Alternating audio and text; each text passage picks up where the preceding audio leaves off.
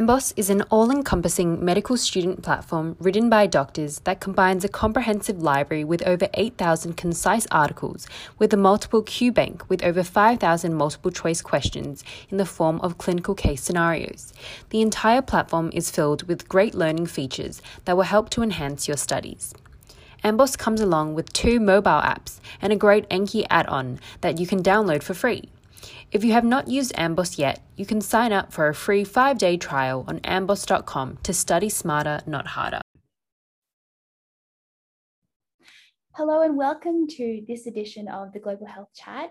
Today, Jess and I are very lucky to be joined by Professor Ray Hodgson, who has done amazing work in global health, and we're going to be chatting with him about his work that he does in Nepal and some of his passions for global health. So thank you so much for joining us, Ray. It's a pleasure. Very good, Jess. Yeah, and would you like to tell us a bit about your journey with global health? Yeah, I'm a gynecologist obstetrician, but my journey with global health began in the general area of medicine, and must have been about 14 or 15 years ago. I joined a group from Australia called World Health. And we travelled to southern India and central Thailand, where we treated patients, underprivileged patients with general medical problems. That was really fulfilling in lots of ways, but because I was trained as a gynecologist obstetrician, I felt that I could help more if I could find an area of need in global health that specifically addressed those skills that I had in obstetrics and gynecology. Wonderful. Yeah, that's amazing. And we know that you travel frequently to Nepal and specifically work there, especially, helping with the women's health in Nepal, especially with uterine prolapse. And we wanted to know what made you choose Nepal, and is there specific sort of gender parity in that country that sort of drew you to try to, aid Nepalese women? Yeah, thanks, Jess. And absolutely. It was about 12 years ago, and I was sitting in my surgery here in Australia when a patient I was talking to talked about her thesis that she'd written about, she called it uterine prolapse in Nepal. Interesting thesis, but why Nepal of all places?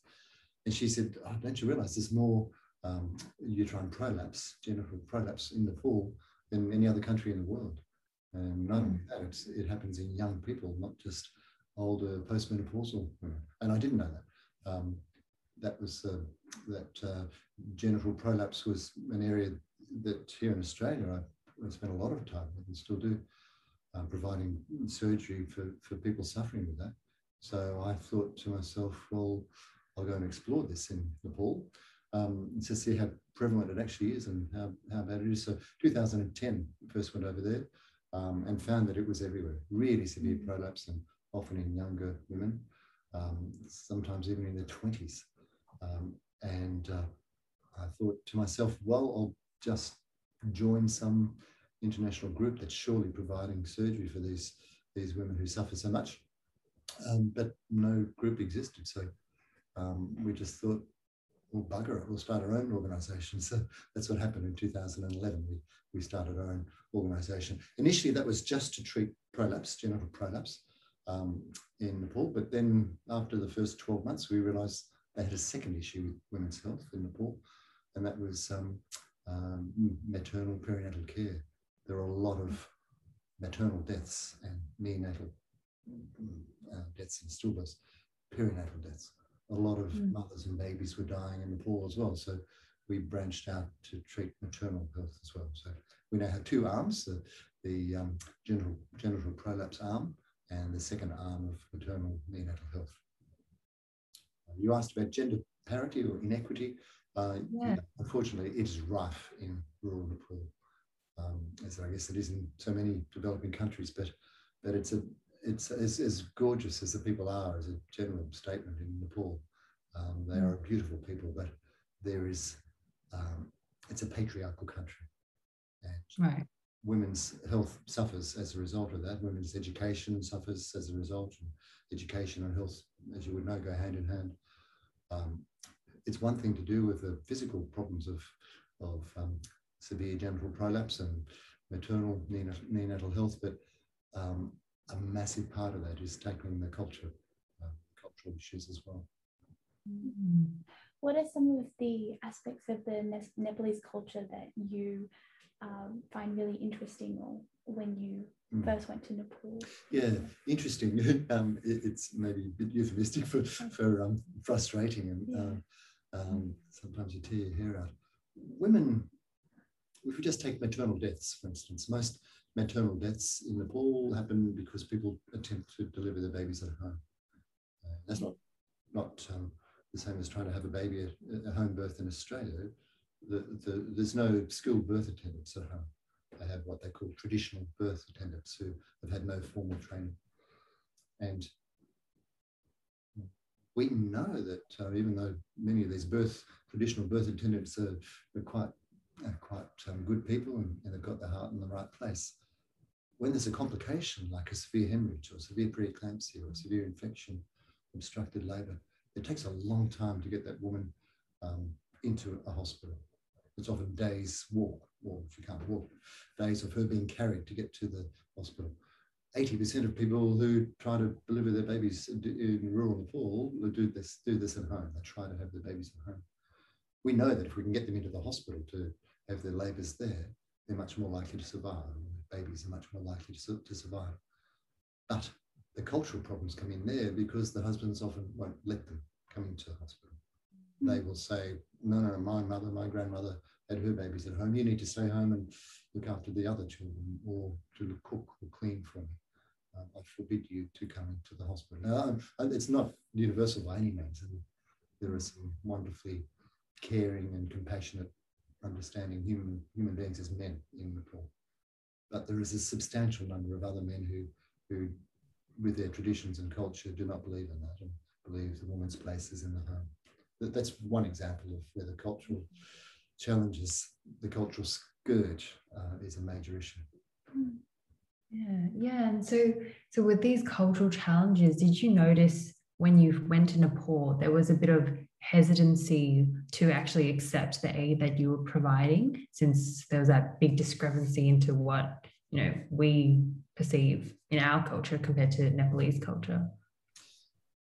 Not so much, and that you would expect so, Jess, wouldn't you? But the people who come to our camps are allowed by their husband. That's a terrible thing to say, isn't it? But they are allowed to come. Sometimes the husbands will come with them and sit with them, stay overnight when they're waiting for their appointment in our camps. So we're seeing a select group, I guess, of women who are the ones who the patriarchal aspects of the culture don't apply so much. But we're aware, the women we do see are those who attempt to deliver the babies at home and then carried into us in extreme hypotension from their blood loss and sometimes don't survive.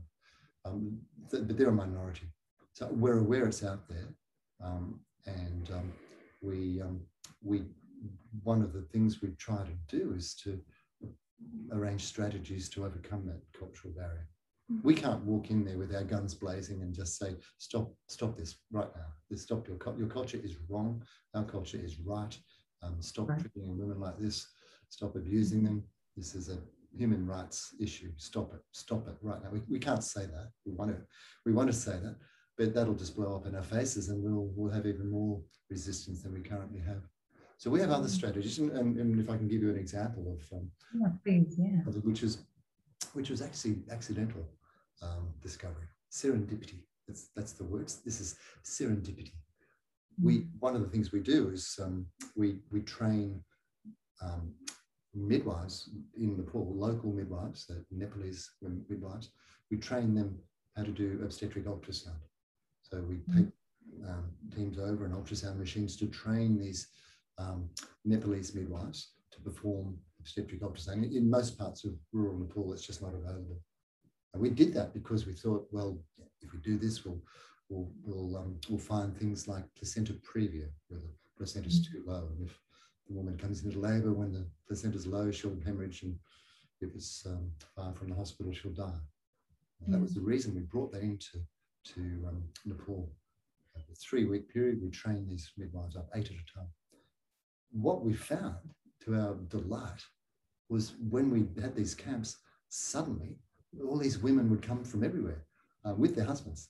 The women would never see before. They come over the mountains and across the rivers and lakes, and they didn't give us stuff about fetal welfare. All they wanted to see was a picture of their baby. And we'd be advertising our clinics by their local radio and so forth.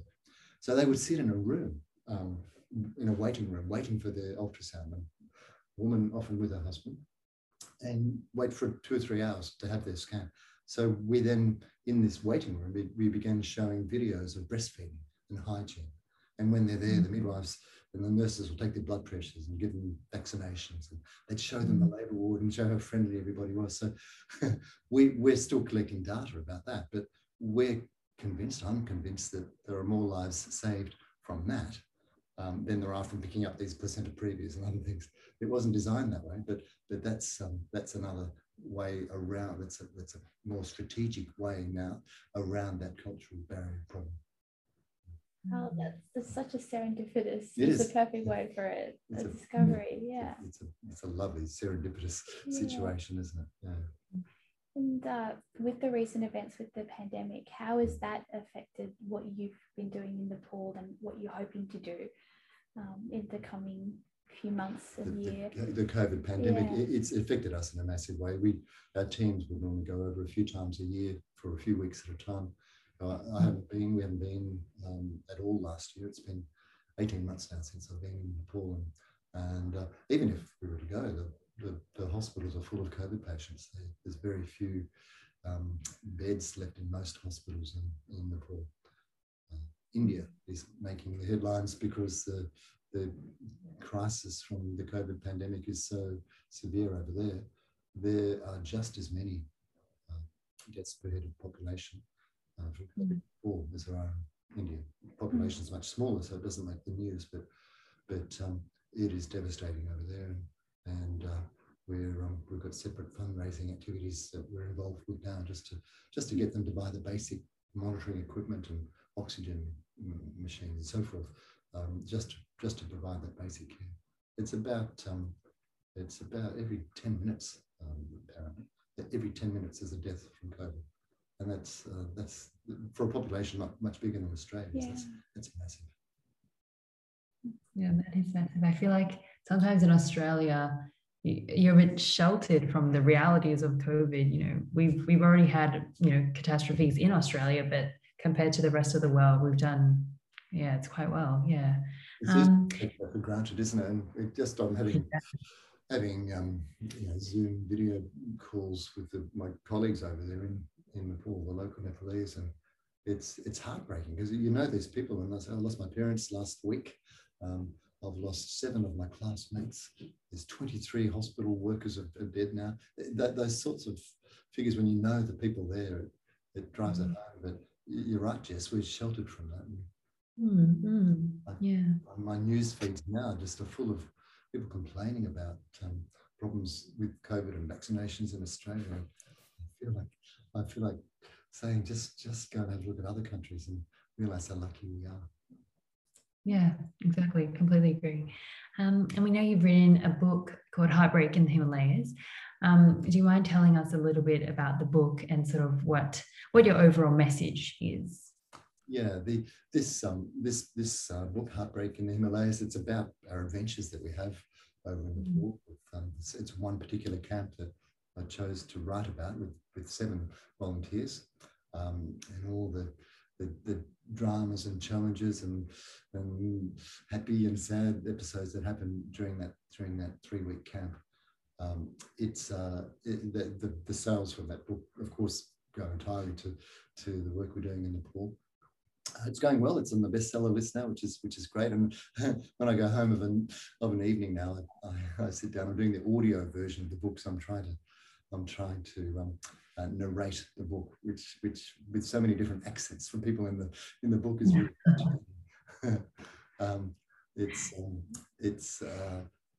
it's going nicely. Our project at the moment, as you probably know, is that we're building a hospital for mothers and babies in eastern Nepal, the sales from the book contribute towards that, and we're slowly and steadily climbing to our target of $1.5 million, $1.52 million to build and fit out the hospital, which probably doesn't sound much in Australian terms. You wouldn't buy a ward for that in Australia, but that's a whole 35-bed hospital with operating theatre and labour ward and so forth. Cool. And so what are some of the other health issues that you've seen in some of the women you've met in Nepal? What are some of the other big maternal issues? Yeah, there's a lot of malnutrition. There's that has influences, that has effects on their development as in puberty, adolescence. They have babies at a young age, and they try to deliver them with bodies that are not just young, but they're poorly developed from the malnutrition as well. You would be aware of the problem of chowpati is the Nepalese word for menstrual problems, and women having to isolate themselves for the few days each month when they're having their monthly periods, or after they had a baby for the several days when they're losing their lochia, having babies. That affects their health in lots of ways, not just mentally but physically as well. And these people are cast out for that time, and it's accepted, unfortunately, even though it's now illegal. It's accepted in many parts of especially the rural parts of the country. That affects them with hypothermia, they have severe dietary restrictions during that time as well. That's a challenge which we're not directly involved with ourselves, but there are other NGOs that are having a big impact there, trying to overcome those problems. Wow. Yeah. And Ray, you've talked a bit about how, your fundraising. Could you tell us a little bit about where we could go if we wanted to help and donate? Yeah, and please, every single cent will help us, and our website's a good one to visit. It'll describe in more detail what I've been talking about, and it's also got the links there if anyone was keen to even make the smallest donation or buy a book. You can do that online as well. That website address is www.A4WH, Australians for Women's Health. So it's an A and then 4, the digit 4, WH.org. That'll give you lots more information and links and so forth there. Wonderful. And we'll post that link at the bottom of our podcast episode as well, so it's easy for people to get access to. And just one final question. So what advice would you give people who listen to this podcast in their pursuits of global health? Yeah, if you're, I would imagine there's medical students listening here. When you're learning your various diseases and treatments and investigations and so forth, I say this to our students here, just like we're spoiled and very fortunate as far as the COVID pandemic goes, we're also very spoiled as far as medical care and opportunity exists there. What I say to every student going through is just, you can order a CT or an MRI or advanced medications to treat this condition, but just think to yourself, if I was working in Central Australia or deepest, darkest Africa or rural Nepal, that CT scan wasn't available, that MRI wasn't available, or I couldn't do that microbiology test, I couldn't do that PCR to try and work out if there's an infection there or not. What would I do now? How would I work? What strategies could I use to instead of the advanced investigations and treatments that we have available here? I might just have an X-ray machine instead of an MRI, or I might not have a laboratory to confirm that this is a sexually transmitted disease. So how would I manage that with these limited resources? That's one thing I'd say. The other thing I'd say is once this pandemic is over and done with, just give it a try. Just go to Central Australia or one of these developing countries, if you haven't already done it, just to experience it, to help out, absolutely, but to stop taking for granted the things that we have available to us here as well. Give it a try, even just for a few weeks. do it for a few months, even better. Make that your life, and that would be phenomenal. Well, thank you for such incredible and inspiring words, and we're going to go away and feel very passionate about global health. Yeah, for sure. That was really amazing. I'll definitely take that sort of with me in the future and during my clinical years and beyond. So thank you so much for joining us today, Prof Hodgson. Thanks, Jess. Thanks, Eric.